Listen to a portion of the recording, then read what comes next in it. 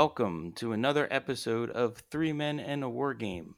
I'm Paul, and I no longer look like the icon in our logo. Yeah, you beer shaving traitor. And he shaved his head too. Oh Yeah, man, I went all '90s hardcore. what a weird thing.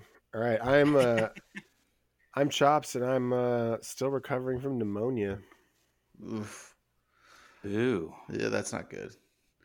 And I'm Potter, and I'm ready to talk about some cowboys and aliens. Yeah, man. Before we get into the main topic, you guys got any hobby progress since the last time we recorded? I bought our local gaming store actually started carrying Wild West Exodus in the store, and on a whim, I picked up the Viridian Clad Posse set. So I have been building that. Awesome. And along the same lines, I have picked up the Hour of the Wolf Posse, so I got that built. Jerk. All right, I'm still working on my Divine Crew, my Korkarali Luminant cohort. It's just a hard. Yeah, say like that. Say that grouping 5 of- times fast. Yeah, Korkarali Luminant cohort. It's just a lot of weird syllables altogether. And then my Speak a cohort. So I'm working on my order. I'm specifically have everything built now, and I'm painting the Luminant cohort. Nice. So you it guys sounds like were- we've all got Wild West Exodus hobby progress, huh? Yeah, you guys Yeah, were making no me kidding. jealous this weekend Alright. while I was out of town. I was wanting to build. Yeah, I'll get another little bit of hobby progress, and I shouldn't say hobby progress, but just like hobby stuff. And is that I've been able to play a lot of Wild West Exodus now. I've played my first couple, I guess, real games now. I guess 1,000 points is a real game, right? Oh yeah, Yep. So I played a 1,000 point game against a friend of the show, John. Got my ass whooped. That was pretty fun. But then I played another game on Saturday, and I don't know if you guys have tried this, and I'll explain what we did on Saturday because there were three of us that showed up to play. It was me, John, and Sean, and we didn't want to, separate off. So what we did is I played 1,500 points of Order, and they played 750 points of Outlaws and 750 points of Warrior Nation. And then they each controlled their own posse, and they took activations basically from the same activation deck and shared their Guts and Glory cards. I've not done something like that in Wild West Exodus. I mean, I've done something like that in other games like War Machine, where I'll play like 2,000 or whatever the point cost, 750 or whatever it was, and then have two people split. But I've never done that in Wild West. But that sounds Yeah, fun. it was fun. It was a good time. We both, because we ended up with each running 1,500. And we just did order of activations. Like I would activate a model, and then one of them would activate a model, and then I would go, and then one of them would go. Right. And it was fun. I mean, we played the whole 5 rounds. We played it out. It was I think 10-8 to the order at the end of the game. So close game. I learned how scary Ghost Wolf is. Very scary is the answer. he is very scary. Yeah, Wait until you have to face legendary Ghost Wolf. Yeah, he popped through a portal and melted Makara. It was pretty gross. Yeah, he'll I do will that. say playing against Paul has completely changed since he's gotten Ghost Wolf and Totems. Yeah, the totems were crazy because that was what he was doing with Ghost Wolf. He was just teleporting them all over the place and shredding stuff up. Mm-hmm. Yeah, man, you got to kill those totems. Yeah, that's for sure. I killed a couple of them. I didn't realize how dangerous they were going to be, and I started focusing on other things in the mid game. And I should have focused more on those portals because they're very scary. Yeah, Well, he shouldn't have had that many if he just had Ghost Wolf with portals. He should have only had 3 out there. I think that he had some other models. I think maybe that were portal generating because it wasn't like Ghost Wolf's crew. It was Ghost Wolf. He had some like horse dudes. He had a face that had wings and could fly. Oh, okay. Yep. So then there are, that guy has Alcon, the Sky Spirit. Alcon, definitely. Yep. Yeah, Yes. he definitely brings totems as well. Yeah, so he had a lot of totems out there. It was pretty scary. Yeah, I learned what portals do very well, or very unfortunately the other day when I was playing Steve Knox, his Hex. He had 3 or 4 portals out there in his game, and that was Thank God I had grav cannon so I could target them. Yeah, it made me want to buy more Spica stuff because that's the stuff in order that has portals. But yeah, Yep. so how are you guys? You guys play any other games? Unfortunately, I was out of town, so I didn't That's get a lot of right. gaming in. And then Paul did a demo game that I got to sit and watch, but I had to leave early because I had to pack to leave. So Yeah, that actually went pretty well. Two of the three people that were involved in the demo bought product, which was mhm. awesome. So the group expanded. That was a lot of fun to run as well. We ran it on a 2x2, and it was just some Warrior Nation and some Confederates, and didn't play any objective, but just kind of learned all those basic concepts of the game, and it went really well. Yeah, maybe so. I Um, think we got another hex player for our meta and another union player. Is that right? yep, yep, that's exactly right. Yep. And nice. then over the weekend, I got together with a friend of the show, Jim, and we played an interesting game of Warmahordes. Um, we just played a 0 point game and stuck it on a excuse me, on my 2x2 Eden board, and it was a lot of fun. He brought what's his face, Karchev, the Kador Jack caster, hmm um, and a Juggernaut, and some named guy that I don't remember is the Warjack, and then I just brought uh, Chromac 1 and Getorix and a Gorax Rager. So it was a very small game, but it was really fun. I think Jim made a mistake by moving at all. He should have just sat back and shot me as I came at him. Yeah, But both needless, of those needless. casters can do some work in those small games, so that's nice. Well, yeah, and I mean, needless to say, Getorix with his controlled warping at +2 strength, and then the Animus from the Gorax that gives him +2 strength and +2 to hit, on top of Wild Aggression, which gives him boosted melee attacks and free charges. Uh, that's nothing to sneeze at because that's putting Karchev at straight dice. So with 4 Fury, it's pretty much where that one's going to end up. I think I just threw Um, up a little bit in my mouth. and then after we did that, Jim and I both played we played a 200 point X-wing game, which was actually a lot of fun. I ended up playing Rebels into Scum and Villainy, so we had the old trilogy Millennium Falcon flying against the solo Lando's Falcon, and that was really neat. We didn't play with any asteroids because we didn't feel like we knew the game well enough to do that. Um, but like I said, it was a good time. Uh, Definitely a lot of fun in that game, and there were a lot of people at the store playing. So we definitely had the advantage of being able to just ask people what to do in certain situations if we weren't sure of a role. Very cool. Yeah, that's awesome. Yeah, it was a good time. It was a good time. And X-Wing's always nice because you're always playing with fully painted miniatures no matter what. Yeah, basically, right? It's not a lot of work. You just pop them out, put them on stands, and you're good. Yep. Yeah, it's more organizing everything once you get into uh, all the tokens that Fantasy Flight insists you have. For sure.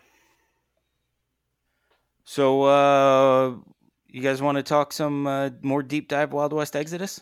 Yeah, so we did West last week, and I know we talked about sticking West and working out, but why don't we just instead of that we flip the script and we go straight weird. We go all the way weird, To the I'm weirdest for of it. the weird. and I we'll talk Watchers tonight.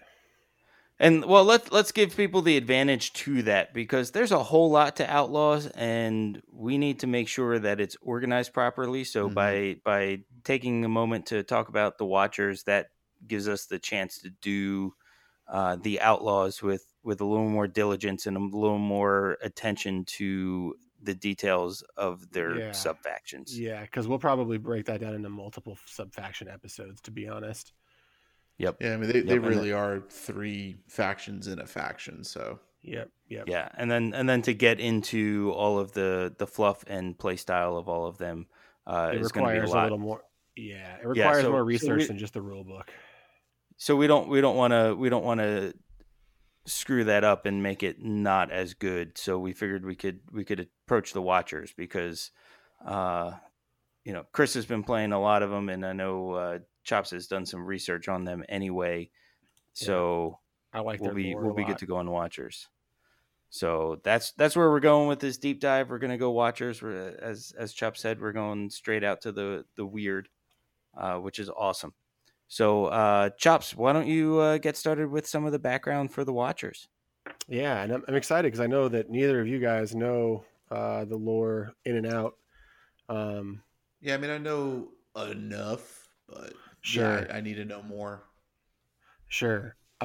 So the Watcher hegemony is essentially it's a hegemony, right? It's a group of races that all come together under one banner, which is the Watchers. And essentially, what they do is they have developed through, and the best way I can describe this is in video game terms. So, if you think about the video game Mass Effect with the mass relays, the Watchers have essentially a system of mass relays that they can use to bounce around the galaxy from their home sphere worlds, where they are centrally located from. And what they do is they sort of go around and they patrol planets that have the right conditions for life, and they monitor life as it comes up. And if the life comes to a certain point, they essentially welcome that race into the hegemony, as long as that race isn't, too warlike or too covetous or something where the hegemony deems that it's not good. And then they do the sort of unfortunate thing of reverting the planet back to its primary elements and letting it try again. Right. And that's the super basics. And if you want to think about the way that the hegemony works, another video game term you can think of them as like the Covenant from Halo. And they're very much like that in that the society is broken down into clads, and then each clad is essentially a different race. So you've got the Viridian, which are pretty scary looking aliens. And then you have the grays, which are your standard like gray aliens that you would think of from I would say like XCOM. They look a lot like XCOM grays. They do. Actually, that's a good assessment. They're also just like the gray aliens you see in the X-Files, like the one that's sitting there smoking, going, "This is not happening. This is not happening." Yeah, and the Viridians are kind of like a mix between a humanoid sort of xenomorph looking thing and sort of like bone futuristic armor with cool weapons. And then there's lots of other different clads too. There's like the Vermilion clad and a bunch of different ones that we'll get into as we go into the individual units, right? Like the Ceruleans, which are the ones that can shape shift, and there's Magenta, which are like very warlike, but not, I guess, too warlike to be in the Watchers. And so that's the basics. Now, the ships that they travel in are called arc vaults, and each of the arc vaults has a terraforming engine, so they can do that thing where they reset planets if they need to. They are city-sized spaceships, and this is what they basically warp around the galaxy with the sort of mass relay equivalents. And they, pass by planets every 100 to few hundred years to just monitor the progress and see how they're doing. Now, in the world of Wild West Exodus, what happened is the first time that the Watchers came, they don't necessarily say exactly when, other than it's about 4,000 years ago. So we don't know, exactly a year, but sometime around 4,000 years ago, the team of Watchers came with the Arc Vault. And they discovered something that was a little bit strange when they first came here. And what they found is that the human life that was developing was pretty primitive, except for this one area, and that area happened to be Atlantis. And the thing about Atlantis is, while 4,000 years ago, other societies were working on mathematics and starting to build basic buildings, these Atlanteans had already mastered cold fusion. And so the Watchers got a little bit worried. They were like, what the hell is going on here? So they came down and decided to take a look. And what they found is that the humans in Atlantis had been influenced by an extra dimensional intelligence called the Order, which is another faction in the game, and we'll get into the Order in another episode. But what they had found is that the Order were on the planet, and another thing you need to know is that the Order sort of exists, and we'll just spot this one piece of lore. The Order exists essentially to fight the Hex. Their mission as an extra dimensional force is to monitor and destroy the Hex wherever the Hex pops up in time and space. So there is also the presence of Hex on the planet, but at this point, the Watchers aren't aware of that. So they're coming down and they're like, you know what, guys, we gotta sort of bubble out this area of order. It can't exist. It's going to skew the way that the human species evolves. It's not something we approve of. So we're just gonna sort of blip this island out of existence. But the problem is, after they blip it out of existence, they realize that the Hex is actually on Earth, and they hadn't seen it to this point. And a whole team of the Watchers at this point get sort of destroyed by the Hex, ambushed by the Hex. And in the process of being ambushed, there was a couple teams of Greys left on the planet, and they kind of basically blew up a reactor on the planet to destroy the area of the Hex. And at this point, the Watchers monitor for a little bit, and they think they're pretty proud of themselves. They think that they've actually snuffed out the Hex and the Order. Paul, have you read to this point? Do you know? Are you good to hear? Yeah. All right, cool. Just making sure I'm not running over anything or missing anything important in the lore here. No, you're good. You're perfect. All right, now. So what we've got at this point is the Watchers are back on maintenance mode. They're like, all right, things were good. We're going to take off. And then about 100 years later, the Arc Vault comes back and takes a look. Except for this time, there's an Indigo clad that notices that there's some weird portal activity in South America. And at this point, they get a little freaked out again because they think there's probably another Hex or Order situation that they have missed the last time. So they go down to the planet. And this time we know exactly what year it is. It is 1518. And so here, this is about, when the Europeans would have been spreading out into the New World. And we're in South America, and we've got Hex and Order. Order in Europe and Hex sort of in South America. And the Order's, coming across, essentially spreading out. And the hegemony decides that they have to make a strike force, and they need to remove the Hex and Order from the planet. So they're not just going to, sort of take off in orbit, blow up some sites and call it a day. They're actually going to try a real extermination of these two forces from the planet so that humanity can continue to evolve. So the Clads assemble. They eventually pull together about 4,000 forces, and they set up a base on Earth to try and take this situation to its natural conclusion, get those Hex and those Order guys out of there. But they come across a problem, and that problem is Ponce de Leon. And at this time, Ponce de Leon is on his quest trying to find the Fountain of Youth. And he's got a group of conquistadors. They're exploring in these islands. They hear from some natives that there's some weird shit going on because, the natives know there's weird shit going on where the Watchers are.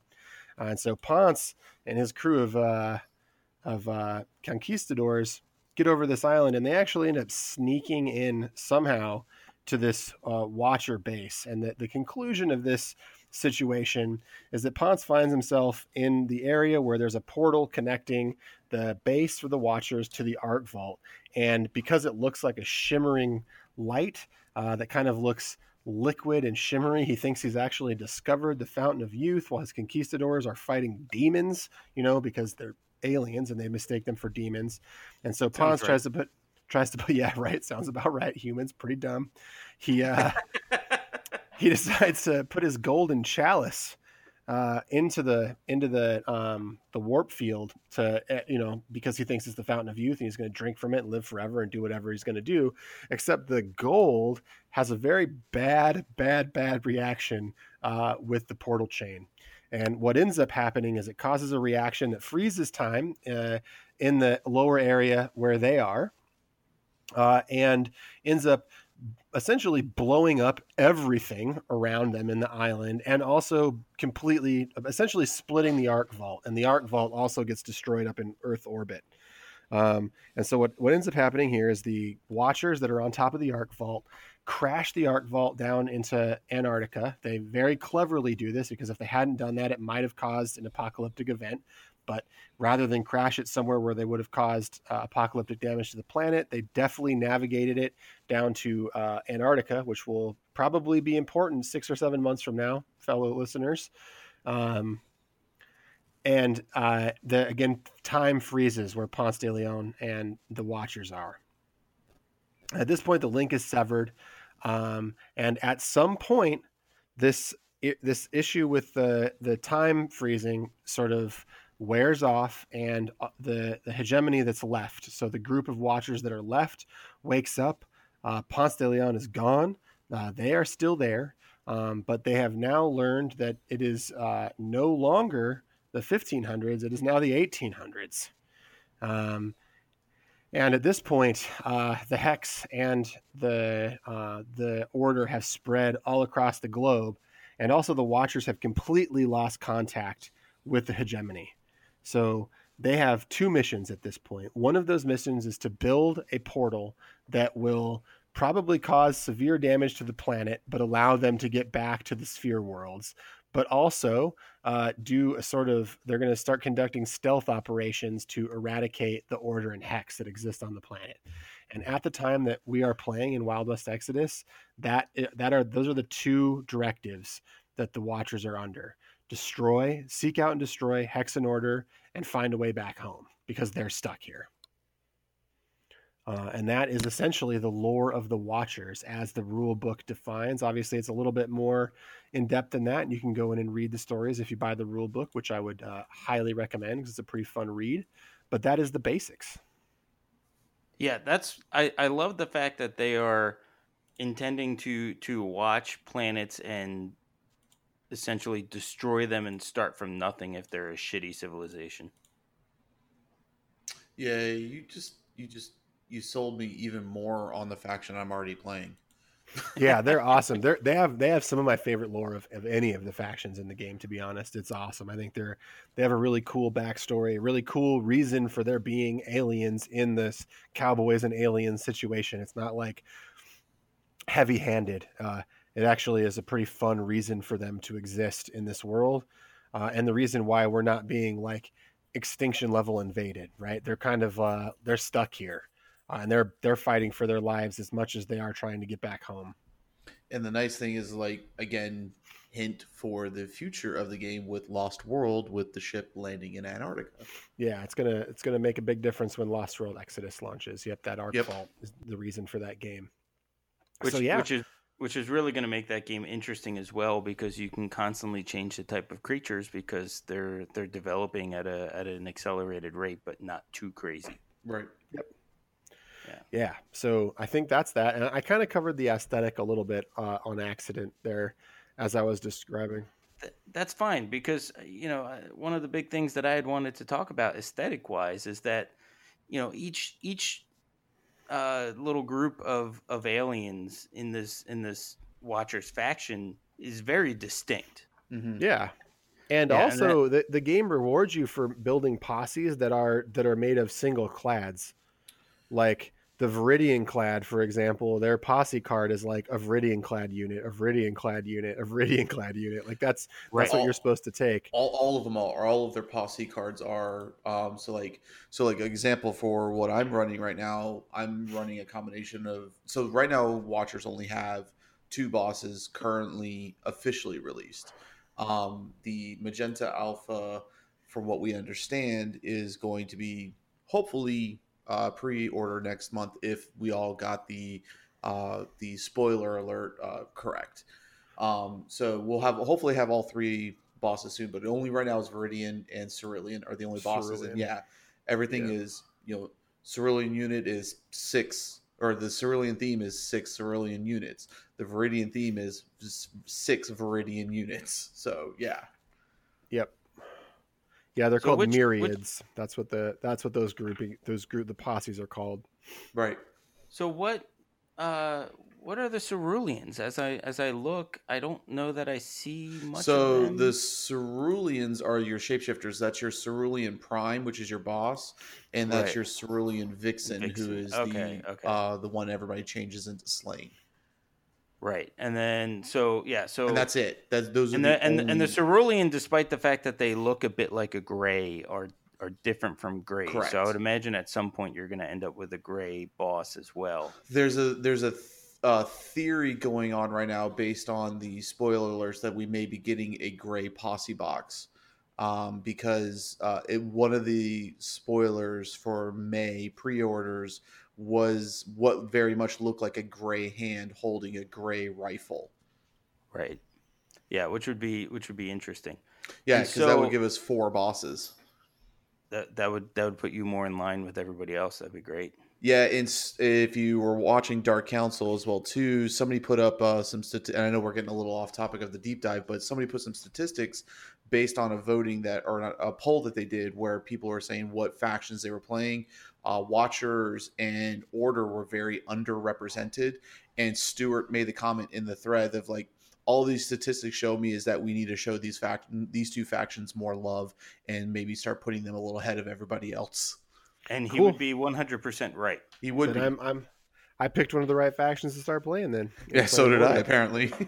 Oh, I mean, to be fair, one of the reasons why I picked Order as a second faction was that at the time there was very few models, so I figured I could just stay up to date with it as they release stuff. Right. And that was actually it was a combination of their lore and that drew me to them. But let's keep on with the deep dive. The deep dive. And so just going over the aesthetic again, just to in brief, the ceruleans, yeah, they look a little bit like grays, but a little grosser. They're shapeshifters. The magentas are sort of metal skinned. Like think of the Species alien when she actually transforms. I was gonna say that or Kerrigan from StarCraft. Yeah, Kerrigan. Yeah, Zerg Kerrigan's not a bad call either for what she looks like. And then you've got the Viridians, which are the most distinct and unique for the style. They're like kind of Venom-like. Yeah, that's what I was going to say. Symbiote-like. Yep. You've also got the Greys, which are we talk about the standard Greys, and then the Umbers, which are like Zerg a little bit. They're like big scary beasties that go on. Yeah, and they have the biggest scary beastie in the game. Yeah, they are. They're the Umber King.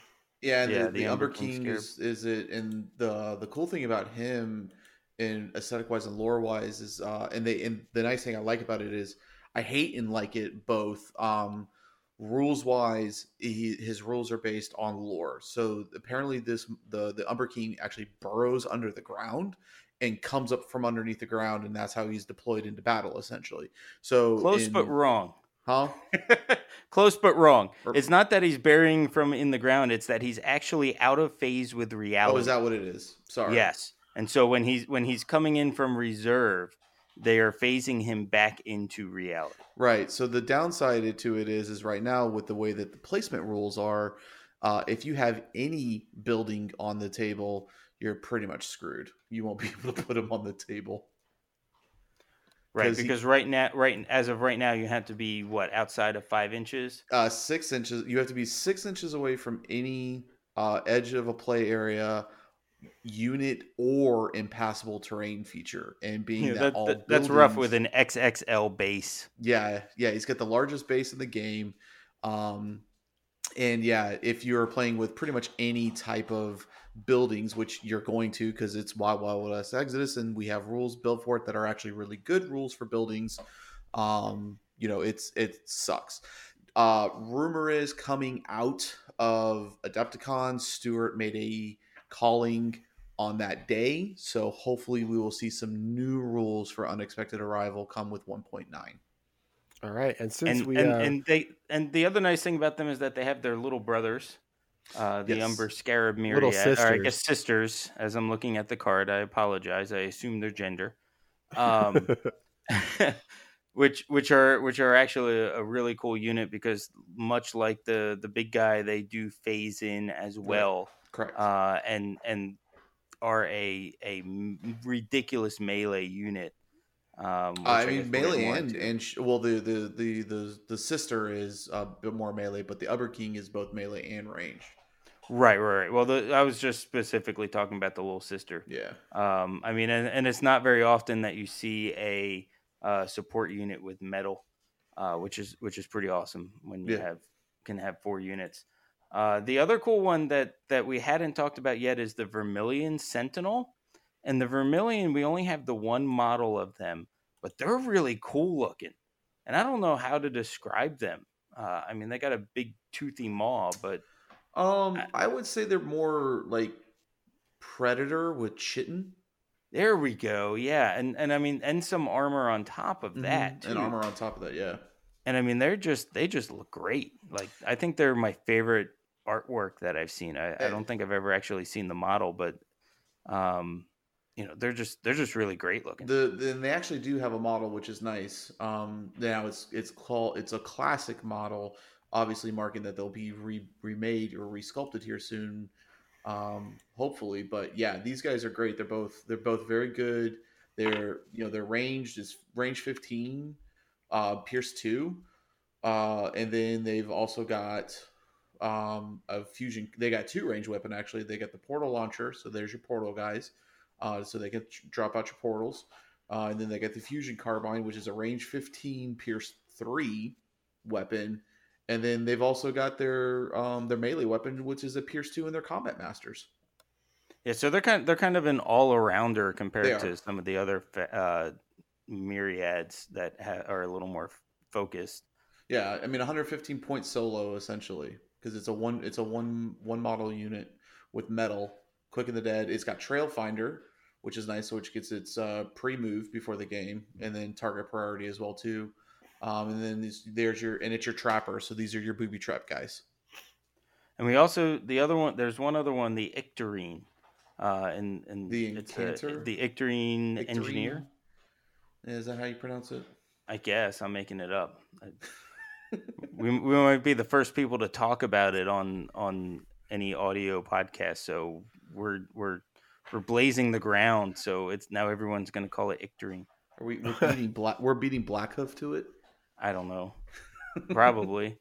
So yeah. So I mean, so there's a lot of room for growth within these different myriads and these different groups, which is really cool. So it'll be interesting to see some of them that only have, a support unit or a face unit and see what happens if they end up with a hand or a boss, and just see an expansion of some of the thoughts that are out there. I mean, I would like to see them come out with like one supreme overall watcher boss that can like combine and run all the clads together. I think that would be kind of cool. You'd run out of points pretty quick, I think. Yeah, I know. Let's pitch Wild West Exodus Apocalypse. No thanks.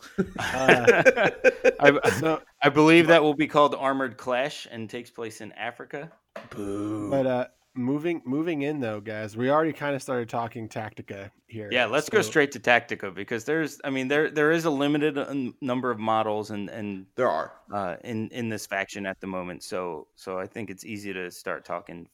And I think the best place to start is where the main releases are. And if we think about the main releases so far for Wild West Exodus and for the Watchers, the most viable purchases, especially for a new Wild West Exodus, are going to be within the Viridian Clad. Correct. Because the Viridian Clad is who has the starter.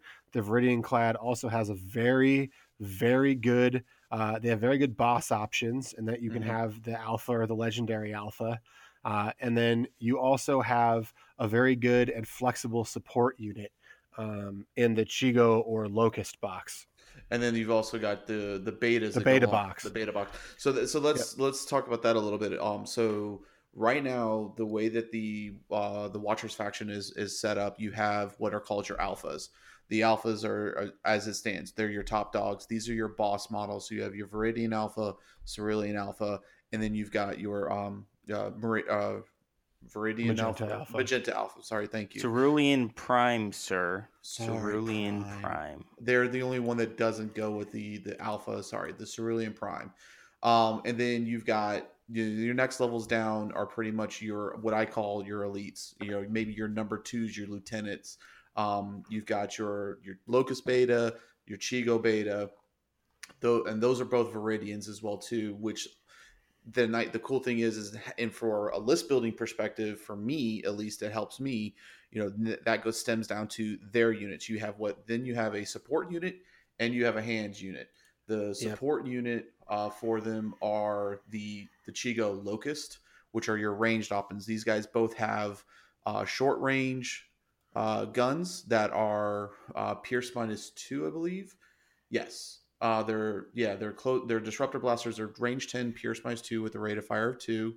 And then they've got a heavy weapon as well too, which is range 15, Pierce -2, rate of fire 2. And then they can also upgrade that to an even heavier weapon, which is range 18, Pierce -3, rate of fire 2.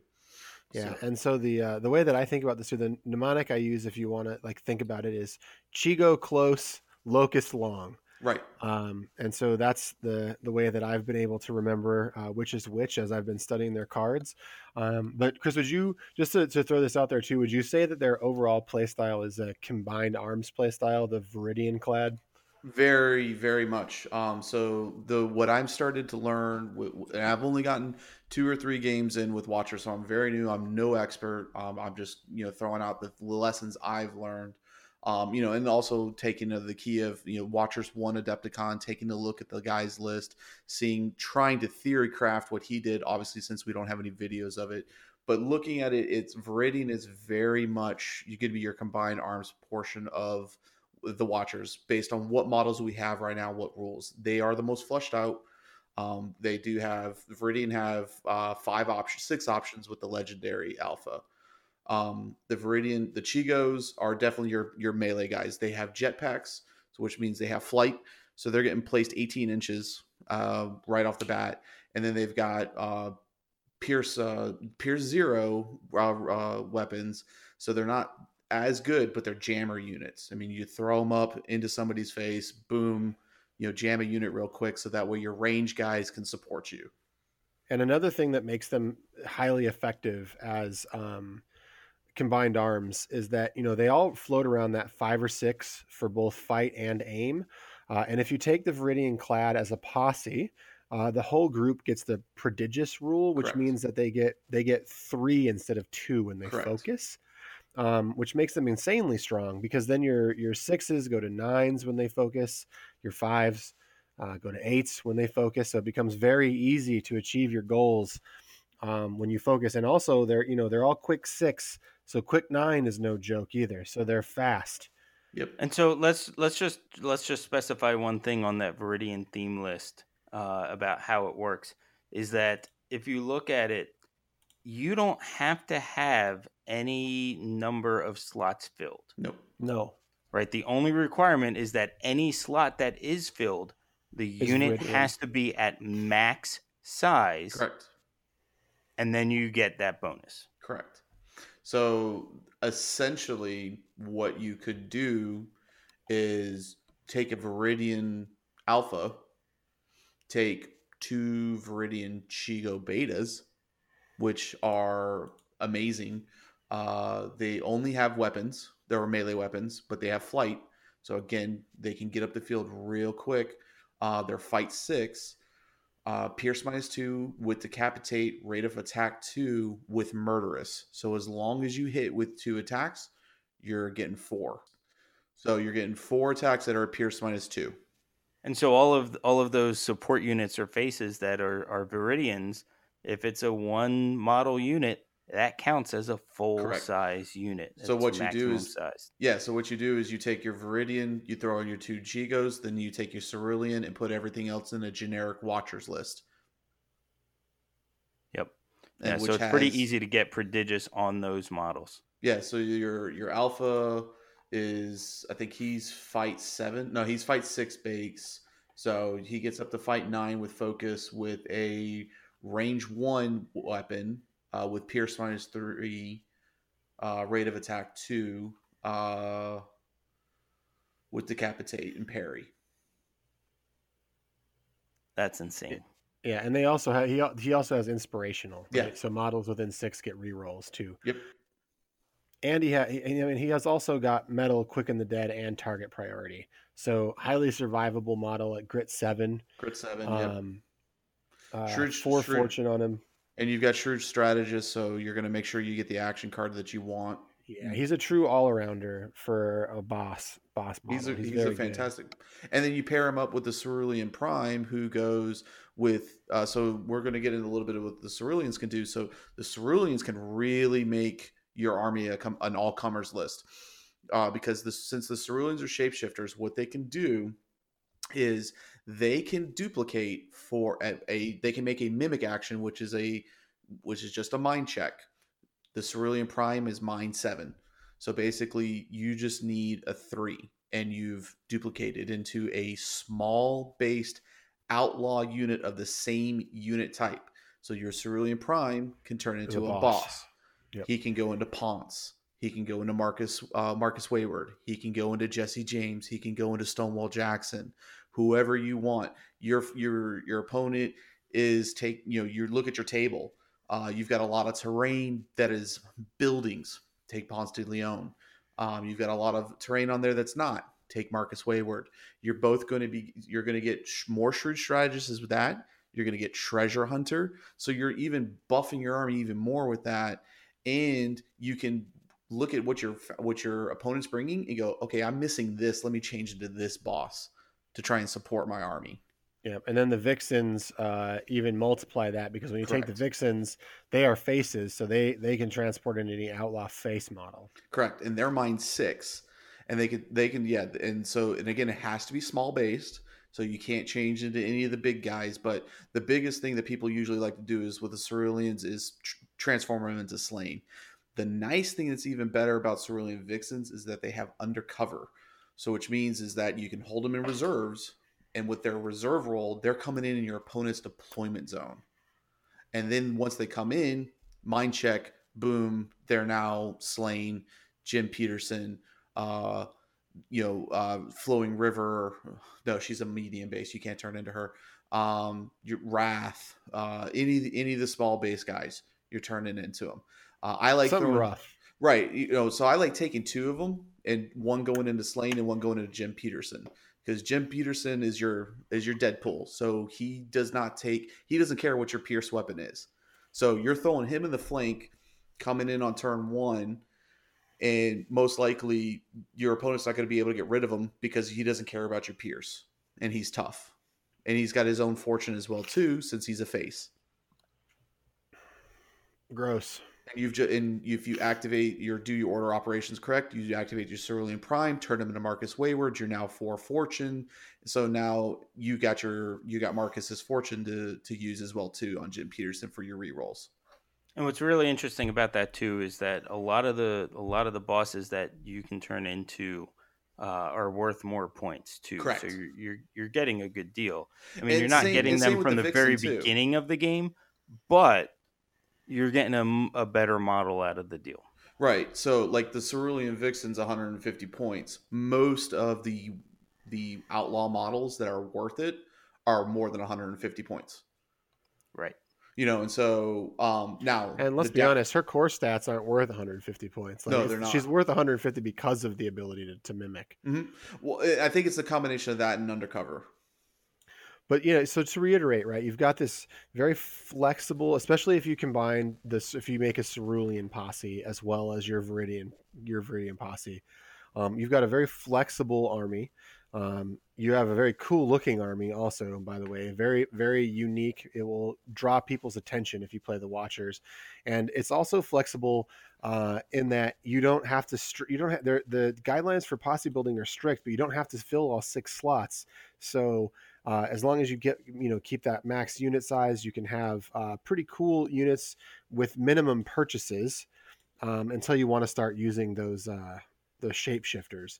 But even just sticking to Viridian, I think you can have a pretty competitive list, and you can get yourself up to 1,500 points for a reasonable investment, and have a very strong, very good combined arms list that can hold its own at melee, and it can shoot too, right? It can shoot, and if you get close, those Chico betas are going to wreck you.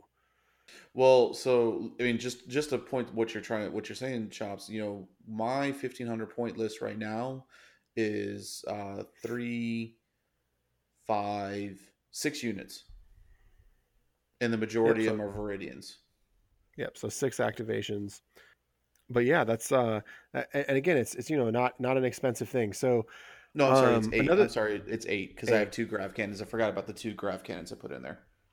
So it's So 8. it is worth talking about a couple extra things too, right? It's worth talking about grays a little bit, because grays are great because they're not super expensive, right? You have especially with like the gray pulse myriad, it's a min unit 3, max unit 6 at 45 points a model. So for 135 points, you can put yourself on a model that I think that we didn't. I don't know that we hit on, but almost all of the models in the faction have an ability called Xeno Shield, which ignores the first point of piercing as long as you're not at -4.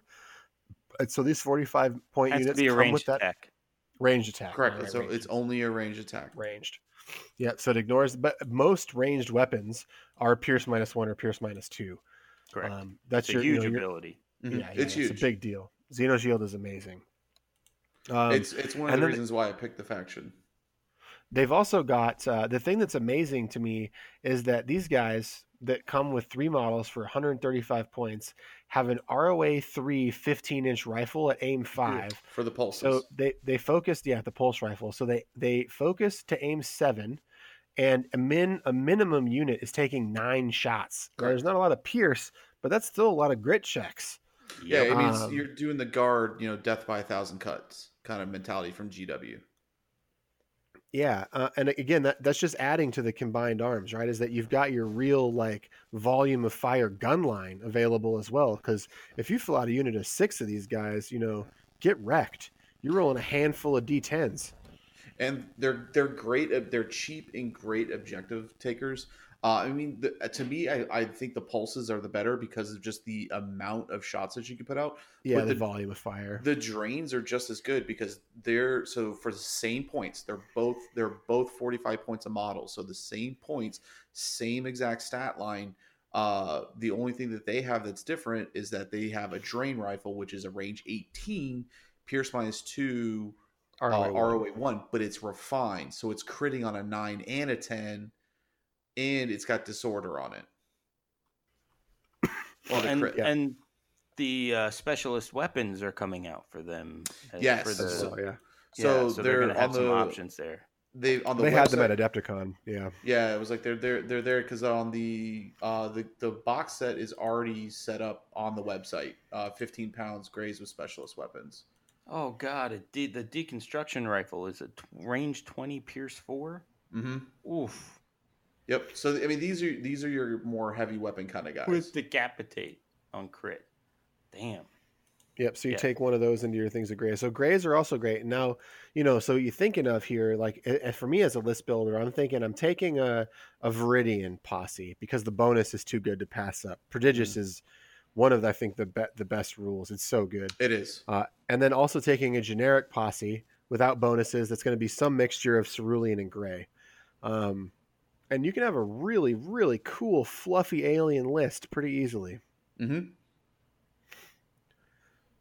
So yeah, that's I think that's the gist of what I wanted to cover. I don't know. Did you have anything else you want to talk about, Chris or Paul? The one thing, the Incanter, is that what we're calling it, right? The Nectarine, the Nectarine, Yeah. the Nectarine. We're going with the Nectarine Engineer. There we go. We're going with that.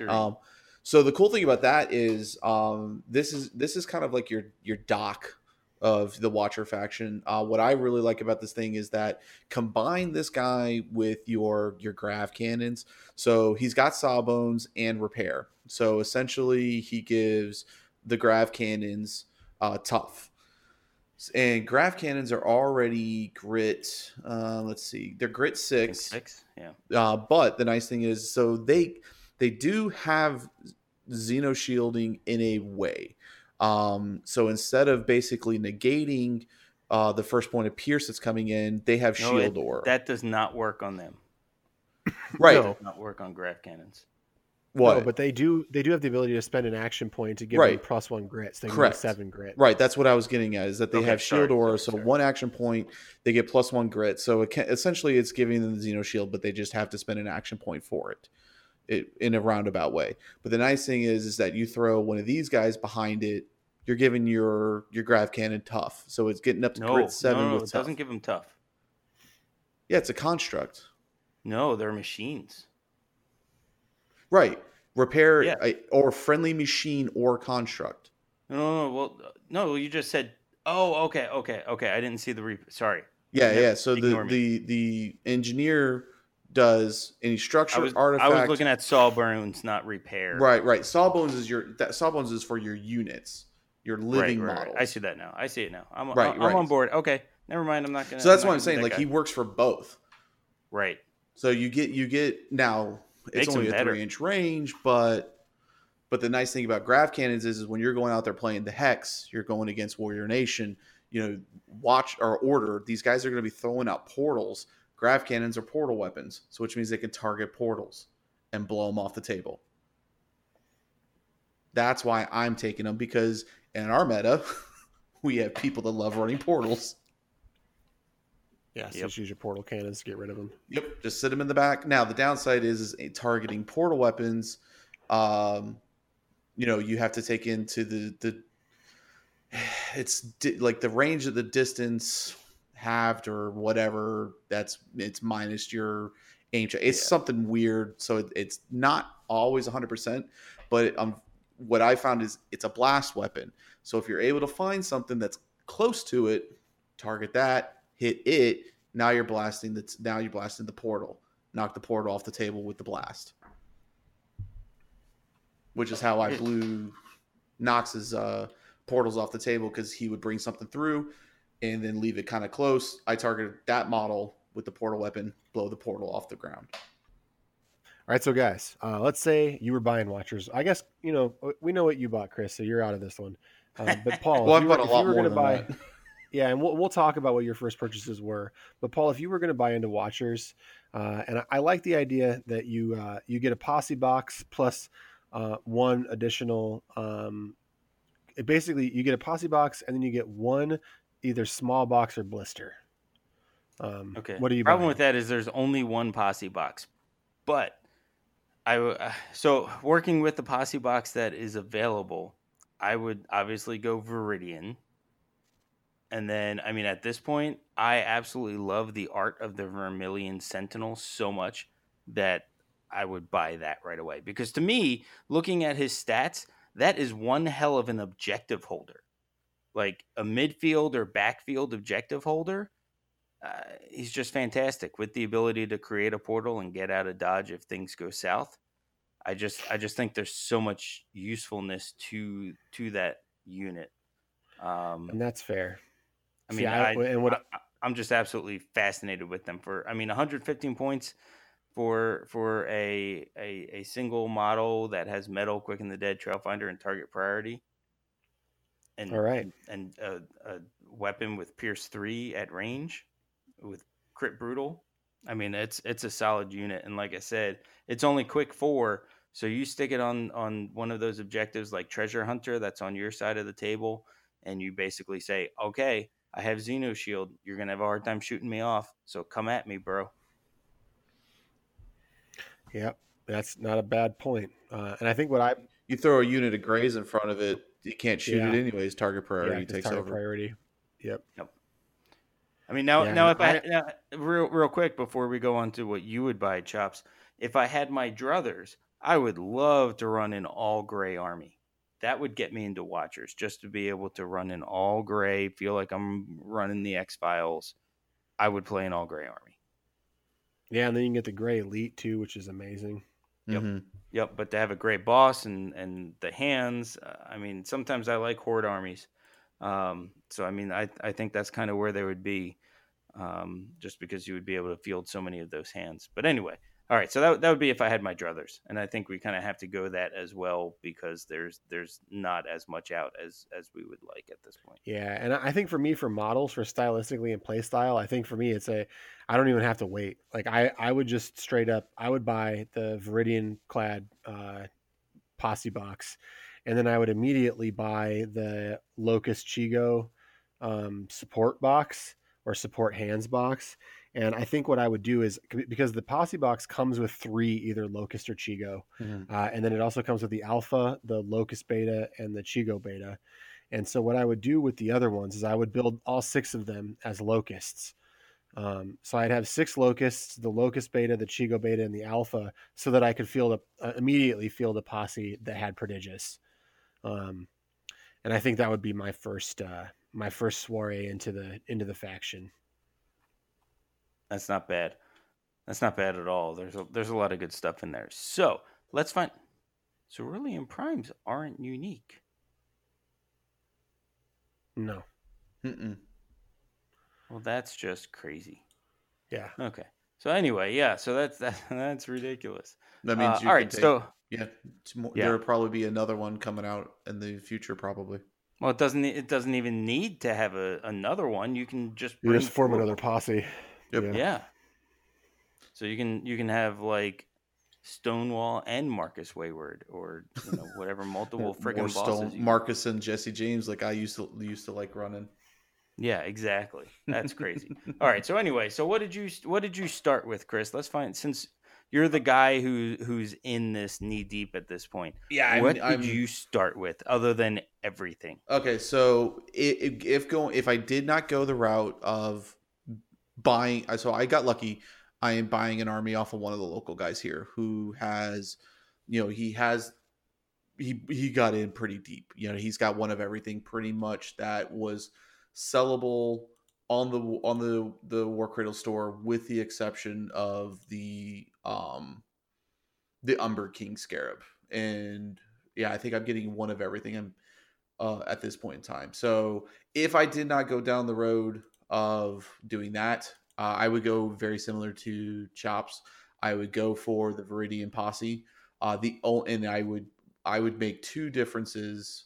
I would do the same thing in terms of buying the Locust box set, but I would also buy the Locust beta box set. So I would get 2 betas of each, both the Chigo and the Locust beta. The only difference I would do is I would not build locusts, a full unit of locust. I would build a full unit of Chigo. Sure. Because of the fact with flight, they can get in. Yeah, they don't have the long range heavy weapons, but they've got, with flight and the 10-inch shooting range, you've got a 20-inch threat range. I forgot they have. It's more of a threat range than that. Well, because right. Flight is 18 inches. Well, yeah, so flight plus 10, so 18 with your flight, 10 inches with your gun, so it's a 28 threat range. Unless I somehow get them to limit 3, then I move them again, then I can get them up, another 6 inches. Or that could actually go up to 9 inches. I just heard you wrong. I thought you said 20, not 28. No, 28. So there's 28-inch threat range with their gun and the flight. That's why I would go with a full unit of Chigo over the Locust. And see, the only thing for me, the reason that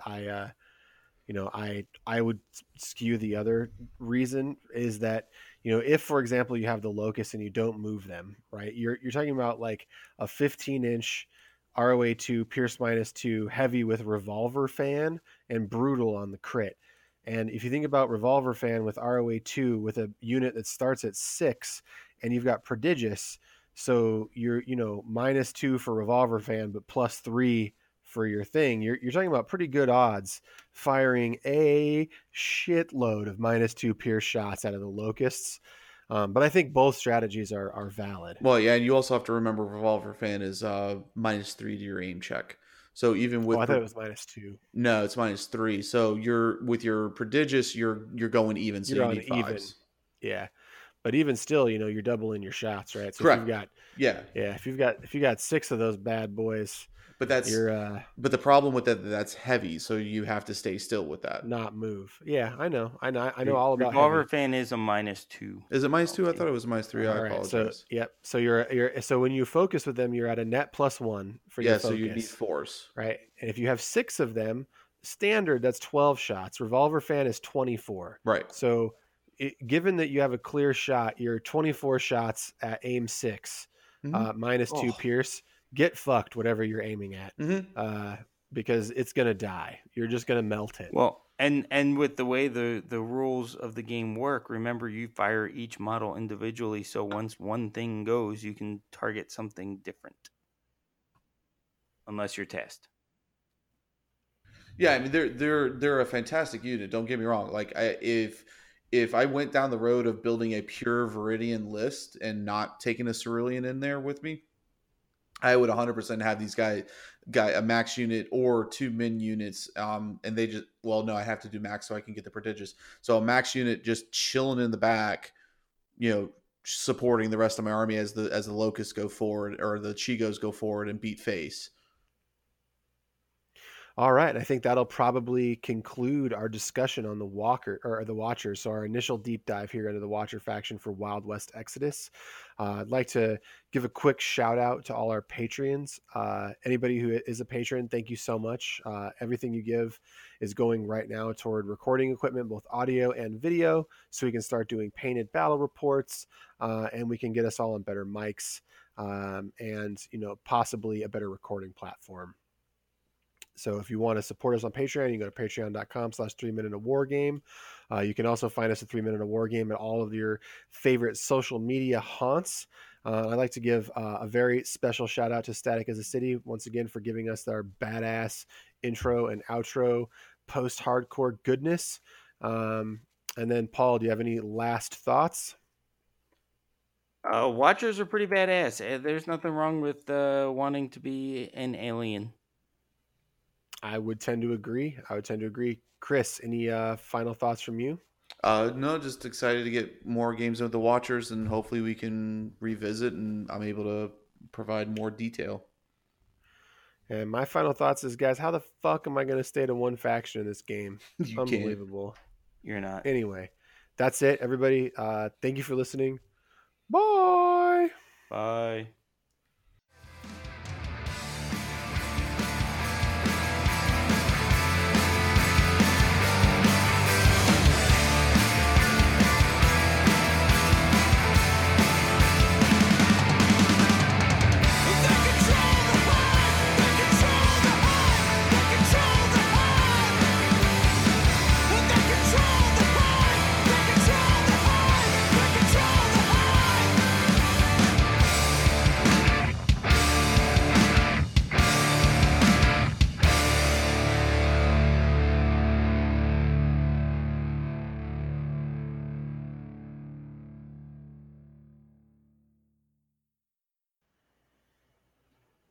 Spooky, scary werewolf bar mitzvah.